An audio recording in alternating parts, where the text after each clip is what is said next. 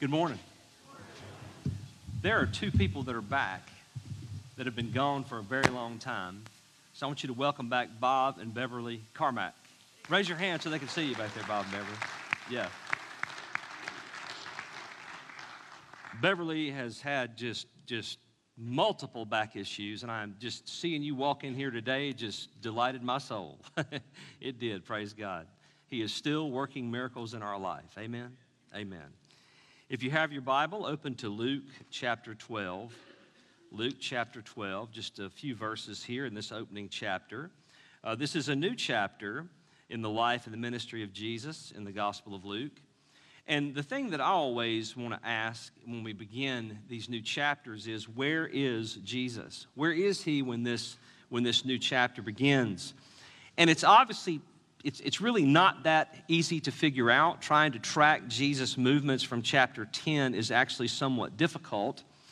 We know that in the last few verses of chapter 10, he is in Bethany at the home of Martha and Mary, which is just a few miles outside of Jerusalem. From there, we have no geographical indicators in the text, so we would estimate that Jesus is still in the general area of Bethany and or the surrounding villages. So let's recall the context of what is happening in the ministry of Jesus. The main event that got us where we are today is the healing of the blind and mute man in chapter 11. After Christ freed the man from the evil spirit, if you remember, the religious elite, the Pharisees and the scribes and the lawyers were in there as well. They accused him of working by the power of Beelzebul, the prince of demons. And then there were others that in the same breath were pushing him to perform more signs to provide evidence that he was indeed the Messiah. So as you recall, going through this book, Jesus easily puts down the accusation of Beelzebul and rebukes the others by condemning their generation as wicked for seeking a sign. And Jesus says no sign will be given except the sign of Jonah. He then gives somewhat of a summary statement that points to himself as the lamp of God, and that you must have his light to be able to see him as the ultimate sign. Your eye is the lamp of your body. When your eye is healthy, your whole body is full of light, but when it is bad, your body is full of darkness. Therefore, be careful lest the light in you be darkness. Then at that moment, almost suddenly, an unnamed Pharisee invites Jesus to his home for a meal. Wow, that would be pretty cool, don't you think? He accepts the invitation. He goes to his home and reclines at the table. Everything seems fine. However, unknown to those in the room and unknown to us, the Pharisee's home, the Pharisee that has this home, is secretly in his heart, offended and shocked that Christ does not wash his hands. Now remember, to us that seems silly. I mean, we wash our hands before meals for what reason? To be clean, to be germ-free, that we don't get sick or we have something nasty on our hands. But to the Pharisees, this was more of ritual purity. This was more not wanting to be stained by Gentile filthiness in order to not be able to go to the temple to worship for 7 days. There was nothing in the scripture that said that. It was an oral tradition that they had piled up on top of the text that kind of set a separation and made there more like a holier than thou group. You know, this is what you will do if you're going to be in our group and you're going to be really holy and really spiritual and really religious. You will follow our oral traditions. And so Jesus goes in and he does not wash his hands. So Christ supernaturally hears his thoughts. And immediately launches into a series of scathing woes against the Pharisees, scribes, and lawyers. I want you to imagine for just a second, imagine inviting the preacher to your house for a meal, amen? And the second he sits down at the table, begins to lay into you about your sins and hypocrisy. How do you think that would go over? Bad. Last Supper. That's good, David. It would be the Last Supper. Yes. Imagine the phones that would be lit up all over the church on that one. So these woes that Jesus brings, gutsy Jesus, our Savior is one gutsy brother, amen? Those woes are focused on their foundation of hypocrisy that has shown itself in legalism, self-aggrandizement, false teaching, false leadership, and most horribly, leading people into darkness and death away from truth and life. That's Jesus' big issue with these Pharisees. More concerned about the outside than the inside of the cup, tithing in the minutia, tithing every mint, rue, garlic dust, amen? Tithing all those, but neglecting the justice and the love of God. Loving the best seat, being called by name in the marketplace, but having no love in their heart for the people. They're like unmarked graves, Jesus said, and people walk over them without noticing, defiling themselves around the graves. They load people with burdens hard to bear, but yet you don't touch them with your own fingers. You build the tombs of the prophets. You are guilty of the blood of all the prophets from the beginning to now and into the future. And you have taken away the key of knowledge and hindered those who were entering. That's a summary of the woes that Jesus levied at them at this Pharisee's house and stirred them up to wrath. When he went away from there, the scribes and Pharisees pressed him hard, the scripture says, provoking him, lying in wait to trap him in something that he said. And this was the real reason they invited him over. They invited him over to press him, to try to rattle him, to try to get him to say something wrong so they could slander him and hurt him and try to stop the momentum that Jesus was gaining in the community. That was their hidden agenda. Jesus knew that. So afterwards, what happens? Well, this was a pretty huge deal. We have not seen anything like this in the text, quite this harsh and direct from Jesus yet. So this situation with the Pharisees that Jesus just provoked had the potential to really shake things up, specifically to the disciples, to shake them up. I mean, this was the establishment they had known their whole life. This was traditional Judaism. And here is Jesus that has called them to be his disciples, and now he is going after the one group of people that they have known their entire lives to be the bedrock of Judaism.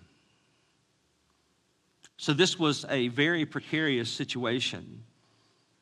Verse 1 of chapter 12. In the meantime,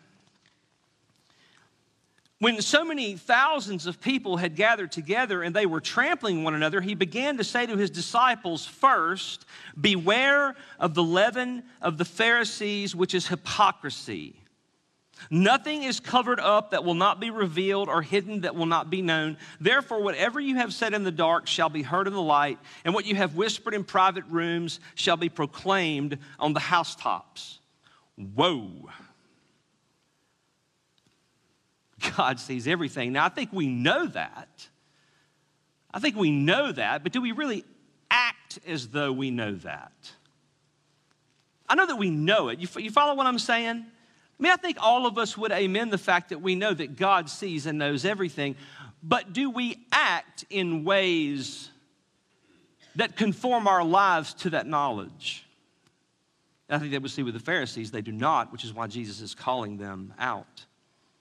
So the crowds grow as conflict with Jesus escalates. So thousands of people gathered together, trampling on one another. I mean, and I did a word search. This is the only time that in the Gospel of Luke where you hear the term thousands of people. So what has happened so suddenly? Where have all these people come from? Well, two things probably. Perhaps judging from the text, we don't see a tremendous amount of geographical movement from Martha and Mary's house, so perhaps he is somewhat in the same vicinity. And so word continues to travel out that Jesus is in this vicinity, and if he's not moving around, he's pretty easy to find. And so perhaps the crowd is building from that perspective, that he's been there for a while. He hasn't moved very much. But I would also tell you there's a second reason, and I believe this reason is probably more the reason. I think word about that fight at that Pharisee's house spread like wildfire, amen? That's what I think happened. And I'll tell you this, in my time in the faith, nothing will fill up a church faster than a fight, amen? I mean, I'm serious as a heart attack, serious. The only other thing that I've seen pack out a church better than a hostile business meeting where some kind of big issue has to be discussed or fought over is a funeral. That's the only thing I've ever seen draw a bigger crowd. So I can assure you that these Israelites who had been following Jesus and watching Jesus and see him take on these Pharisees and these lawyers and these scribes and be able to handle them publicly and to put them in their place and to outmaneuver them theologically. I'm sure that all of that combined with his divinity and his ability to heal and his ability to do all the things that he was doing, I am sure that that had piqued the interest of people everywhere, and they wanted to be ringside to see exactly what was going on with this Jesus of Nazareth fellow. That's exactly what I think was happening. This man really could be the Messiah sent from God. So let's go forward. So then he says to his disciples first, and boy, when Jesus says this, he says a mouthful. I mean a mouthful.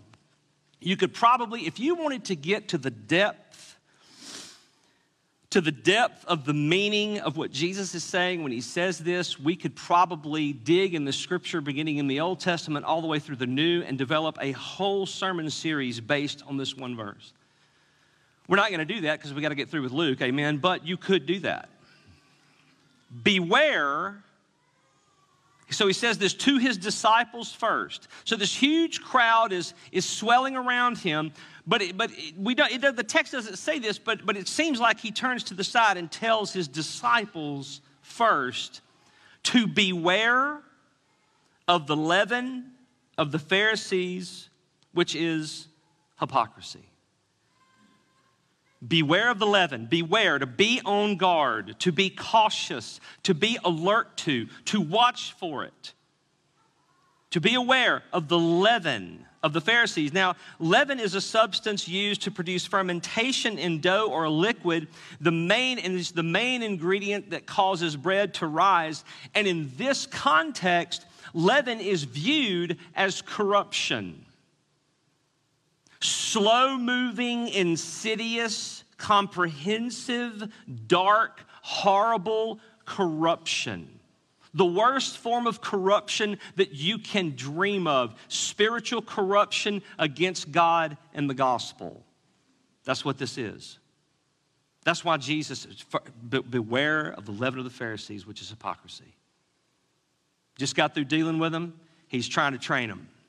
Beware of them, which is hypocrisy. Now, I don't bake, okay? Do you have any bakers out there?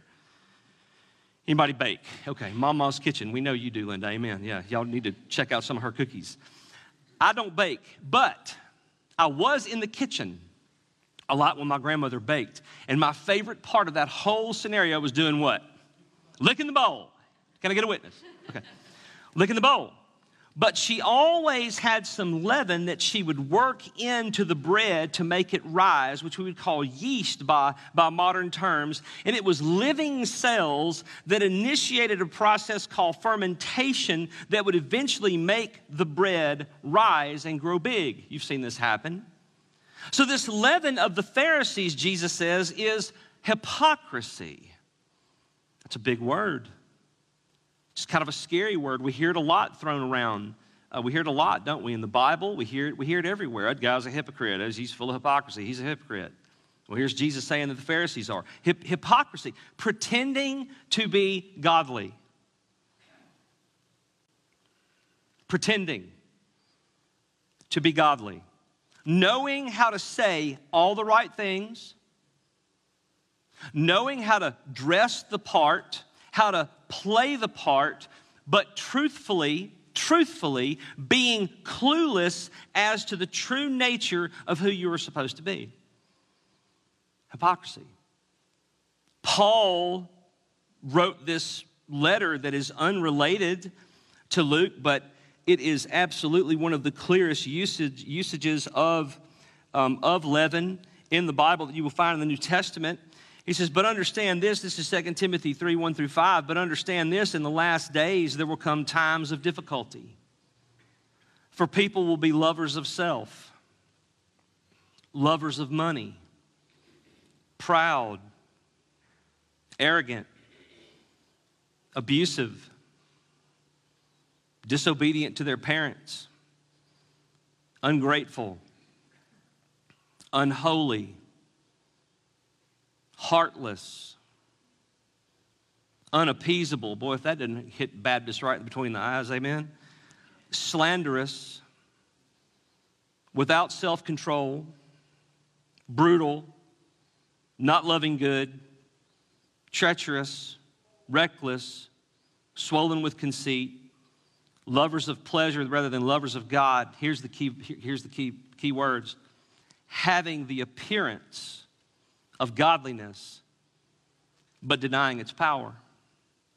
Paul goes one step further that it's so hard for us to accept this in the American culture, so hard for us to accept this. Most of us wouldn't accept this. Most of us wouldn't practice this. He says, in those instances, when you see those people and you know those people exist, avoid them. That's what he says. Avoid such people. Verse 6 gets even scarier. For among them are those, and here's the insidious nature of leaven, right? Among them are those that creep into households and capture weak women, burdened with sins and led astray by various passions, always learning and never able to arrive at the knowledge of the truth. But as Jannes and Jambres opposed Moses, so these men also oppose the truth. Men corrupted in mind and disqualified regarding the faith. And here's the part where it really fits in what Jesus says. But they will not get very far, for their folly will be made what? Known and plain to all. They're doing it in the dark, but it's going to be brought out into the what? Light. Nothing is covered up, verse 2, nothing is covered up that will not be revealed or hidden that will not be known. Therefore, whatever you have said in the dark shall be heard in the light. I'm back to Luke. And what you have whispered in private rooms shall be proclaimed on housetop. Now look at those key words. I'm trying to build off this point to build into our next point. Look at the key words. Covered up. You see that? Covered up. Hidden. Dark. Whispered. Covered up, hidden, dark, whispered. All words that indicate something that is unnoticeable, that is trying to be out of the public eye, that is insidious, that is gradual, that is subtle, but has deeply harmful effects. Deeply harmful effects. It's interesting Jesus uses those words because they go along with leaven. When you look at some bread dough, can you look at it and tell if it has yeast in it? No, not immediately. Now, over time you can, because what happens to it? Right, but when the dough is initially kneaded, and you set it on the table and you look at it, can you tell it's got yeast in it? No. That's why leaven is so dangerous. The nature is not immediately noticeable, but there is corruption present that will show itself eventually. And Jesus says, guard against corrupt man-made traditions. Beware of the leaven of the Pharisees, which is hypocrisy. You know, that's what's so hard about staying on top of things in the faith and in the church. Many, many times we don't know the leaven is there until what? Until it rises. And then when it rises, then you have to do something about it because it's insidious. So this spiritually corrupting influence is there, and what is worse, it's concealed and hidden where no one can see it and do something about it.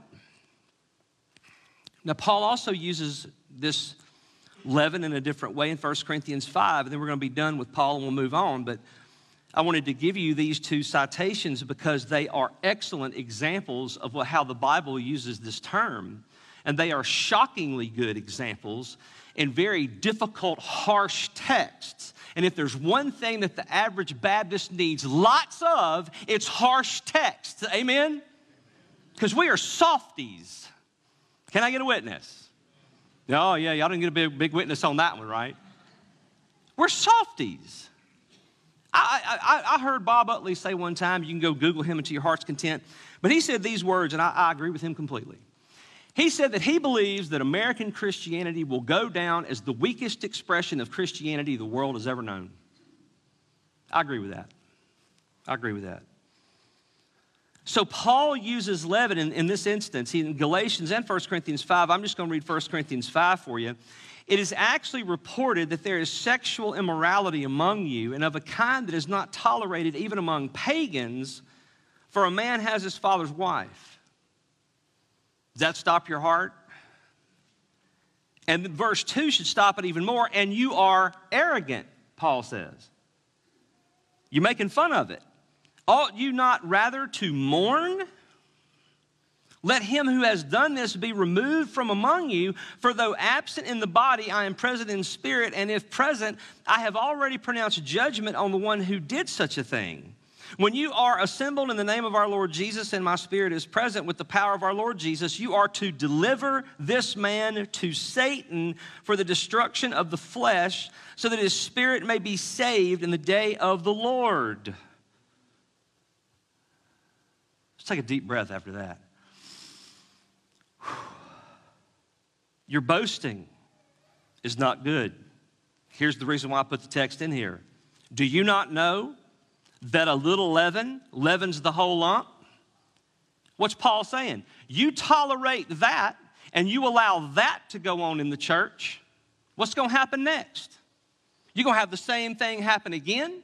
You're going to have the same thing happen again, and the same thing happen again, and the same thing happen again, because the leaven does what to the whole lump? Leavens the whole lump. Well, if it's okay if he does it, then I'll do it. If it's okay if he does it, I'll do it. That's why Christian leadership is so important. We have to maintain character because people look to us for what? How to do it. Paul said, imitate me. If you don't know what to do, imitate me. That scares me half to death to think about people imitating me, but I mean, that's what the scripture says. Cleanse out the old leaven, that you may be a new lump as you really are unleavened. For Christ, our Passover lamb, has been sacrificed. Let us therefore celebrate the festival, not with the old leaven, the leaven of malice and evil, but with the unleavened bread of sincerity and truth. So in Paul's case, the leaven, it was hypocrisy, because chances are they were professing Christian, and this has probably been going on too long. So yes, there was hypocrisy there, but it's really unrepentant, unconfronted sexual sin. That was the leaven that Paul was dealing with there. So what was the Pharisees' hypocrisy? He's already given us the list. More concerned about the outside of the cup than the inside of the cup, the tithe, mint, rue, the garlic dust, but neglect justice and the love of God. Love the best seat in the synagogue, greetings in the marketplace, all those things. That was their leaven. To forget about what was really important and focus on all the minutia. To be sure I'm getting all this legalistic stuff right, but the heart of the matter, leave it undealt with. That's what Jesus' big gripe was with them. Verse 2. Chapter 12, verse 2. So we've seen this guard against corrupt man-made traditions.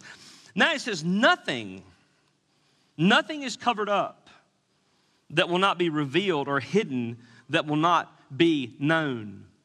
So he gives us two admonitions. And he's talking to us, he's talking to disciples. First, he's going to say that hidden actions, things that you have done, they're going to be exposed. And then he says, things that have been said, they're going to be exposed. So it is not to your benefit to live how? Hypocritically. Because eventually it is all going to be shown for what it is. And if it's not shown in this life, it is certainly going to be shown when? At the judgment seat of God. So Jesus' point is, it is foolish to live this way because one day it will be exposed for what it is. And whenever I see scriptures like this, my mind automatically just travels right to FBI cold case files. Can I get a witness? Does anybody else watch that but me? I absolutely love seeing a murderer that thinks he or she got away with something 30 years ago be caught by what? DNA evidence, right?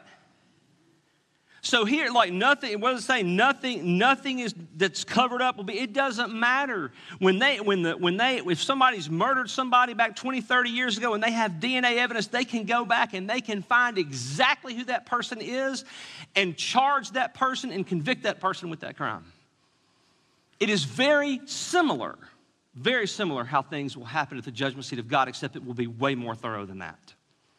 Way more thorough than that. I can't help but think about that. But that's how God is when it comes to hypocrisy, lies, deceit, false teaching. One day it will be exposed. If not in this life, certainly the next one. You know, I thought it was really interesting that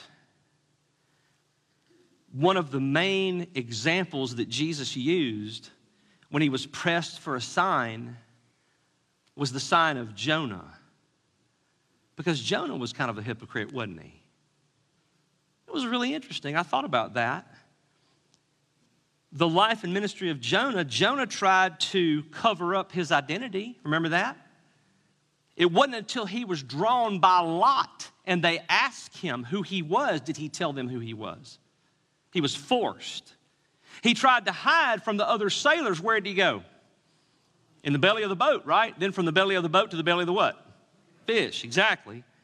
While the storm was tearing apart the ship, Jonah was God's prophet, yet running the opposite direction from where God had sent him, hiding from God, trying to cover up his identity. And how long did that last? Not very long. One storm.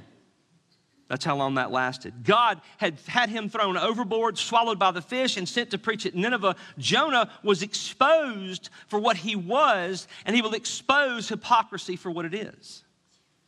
That's a real-life example from the Scriptures. I'm convinced that is why Jesus knew where he was going. That's why he used that.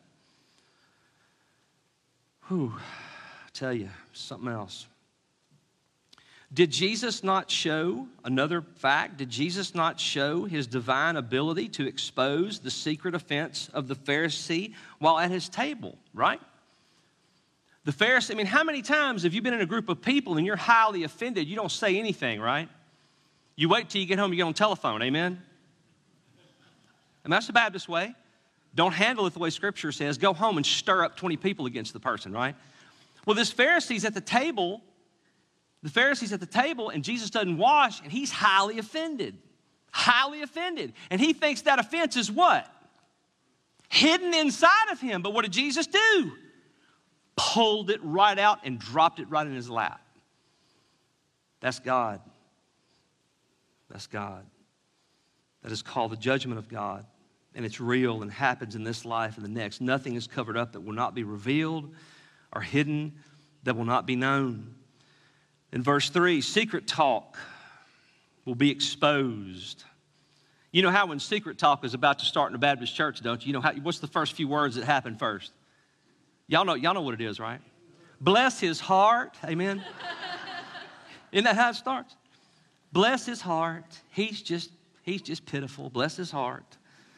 Therefore, whatever you have said in the dark shall be heard in the light, and what you have whispered in private rooms shall be proclaimed on housetops. So even our words, Jesus is saying, our hypocritical, godless words will be called to account. So how are our tongues lately? How are they, brothers and sisters?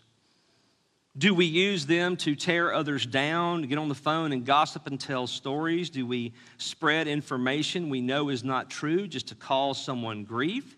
Do we try to stop the talk when we come across it? Now, don't get me wrong. There are times when you have to speak the truth about things because we're gospel people. This is supposed to be a buttress of truth here. And sometimes the truth is what? Painful and hurts, and we don't want to hear it. I'm talking about destructive gossip when you ain't got no clue whether what you're saying is true or false. That's what I'm talking about. If you know it's true, it ain't gossip. Gossip's when you're not sure and you're just mouthing off about stuff. We wait until it's dark to do things. We are trying to hide and conceal our actions so others cannot see them. When we call someone aside and go to a private room to whisper something sweet in their ear, one day the Bible says this will be shouted from where? Yeah. God's way of saying it will be brought into the light for judgment by God. Well, I'll tell you what came to mind when I was looking over this. You know what came to my mind? David and Bathsheba, amen? I mean, you talk about darkness. I mean, you talk about one of the things in David's life that forever would change him. It would be that adulterous affair with Bathsheba, and then him making that worse by having Uriah killed on the front lines. And all of the wicked, shifty stuff he did through that whole exchange. What eventually happened? Was it exposed? Absolutely, it was exposed. His own son Absalom, what did he do? Rebelled against him, took David's harem on the rooftop, and had time with all of them in full view of everyone. What David did in secret, God would expose on the rooftops. I'm telling you, man, it's God's serious business. God means serious business. We just don't know. We don't know how serious God is. We don't. We look at forgiveness as this cheap grace to where we just live however we want to and do whatever we want to, and we think God is just fine with it. I'm telling you, that is not what the Bible teaches. The Bible teaches holiness and conformity of our lives to the Scripture and to become more Christ-like every day that we live and every day that we're sanctified and walking with Him. The Bible says we should become more and more like Him. Doesn't mean we don't have sin. Doesn't mean we don't sin. Not saying that. But I'm saying sometimes I think there should be a whole lot more spiritual conviction in our hearts than there is. I know there should be in mine. Romans 2:16, on that day when according to my gospel, God judges the secrets of men by Christ Jesus. Hebrews 4:12, for the word of God is living and active, sharper than any two-edged sword, piercing to the division of soul and of spirit, of joints and marrow, and discerning the thoughts and intentions of the heart. And no creature is hidden from his sight, but all are naked and exposed to the eyes of him to whom we must give account. Our talk and our actions, no matter how hard we tried to conceal them and hide them, they will be exposed by God in time. So close, just a quick review and then we're done. So we see the crowds grow as the conflict with Jesus escalates. And Jesus takes his disciples to the side after he's just had this hot confrontation with the Jewish leadership. And he gets them first and he says, beware of the leaven of the Pharisees, which is hypocrisy. In other words, beware of it because it may have the effect on you that it's had on them, and I have come to turn that around and right the ship. And you're mine, you're not theirs. So guard against the corruption of man-made traditions. Hidden actions will be exposed and secret talk will be exposed. So what's the application? What's the application of this? Well, hopefully you've gotten some through the whole message. I know I did, just creating it. I mean, just examining my heart and things from the past and just things that God has forgiven you for, but still occasionally haunt you in your mind? Can I get a witness? I mean, do all y'all have that? I mean, I have that from time to time. I know it's forgiven. I know it's washed in the blood, but from time to time, it comes to mind. And sometimes I don't know, is that God's way of reminding me to never do that again and make that mistake again? Or is that Satan? I mean, who is that? Who's doing that to me?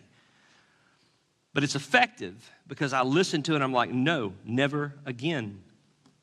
So the application is to watch out for leaven. The leaven of hypocrisy, the leaven of corruption. Watch out for the leaven of corruption in your own life. Watch out for the leaven of corruption in my life. Watch out for the leaven of corruption in all the brothers and sisters' lives. This is a family ordeal, amen? None of us is out to get one another. We're out to get one person. Who is that? Satan. We're out to run him out forever. I mean, God has already done that, but you know what I mean. There's still like an active battle that wages, that we fight. Watch for the leaven. We must pay close attention to the lives and teachings of ourselves and others. And the scripture is full of admonition to be watchful. So guard against corruption, man-made traditions. Hidden actions will be exposed. Secret talk will be exposed. And let's watch out for the leaven in our own life and the leaven in the lives of others. And let Jesus take us to being unleavened. Let us pray. Father, thank you for sending Jesus. Thank you for his boldness. Thank you for his willingness to go against the establishment in a way to try to awaken them to the reality of how far they had strayed from the truth. And Lord, I believe that our call today is the exact same. Our call today is every day of our lives to reevaluate and to examine and to watch, because the worldly pressures continue in on us. And it is an uphill battle. The world comes through our phones, through our televisions, through the radio. It comes through multiple different medium into our minds, and we have to be watchful, Lord, that we don't allow ourselves to be leavened by corruption. Not by legalism, not by sexual immorality or worldliness, but to be biblical, to be unleavened, to be pure, to walk in the light that we have, to confess our sins, to not gossip and slander one another, to listen to your word and trust, to get up every day and believe, and to have faith, and to know that you are with us, walking with us, and that no matter what happens, that we are safe and secure in you. And I pray that if there is one here today that does not know that as they sit here this morning or on live feed, that they just don't know that, I pray that they would come to know you, that your word and your spirit would convict their souls, convict their hearts, help them know that they are sinners that are far away from God, and that your Son, Jesus Christ, his incarnation, his death on the cross, and his resurrection is the only hope they have and that we have. And we ask this in Jesus' name. Amen.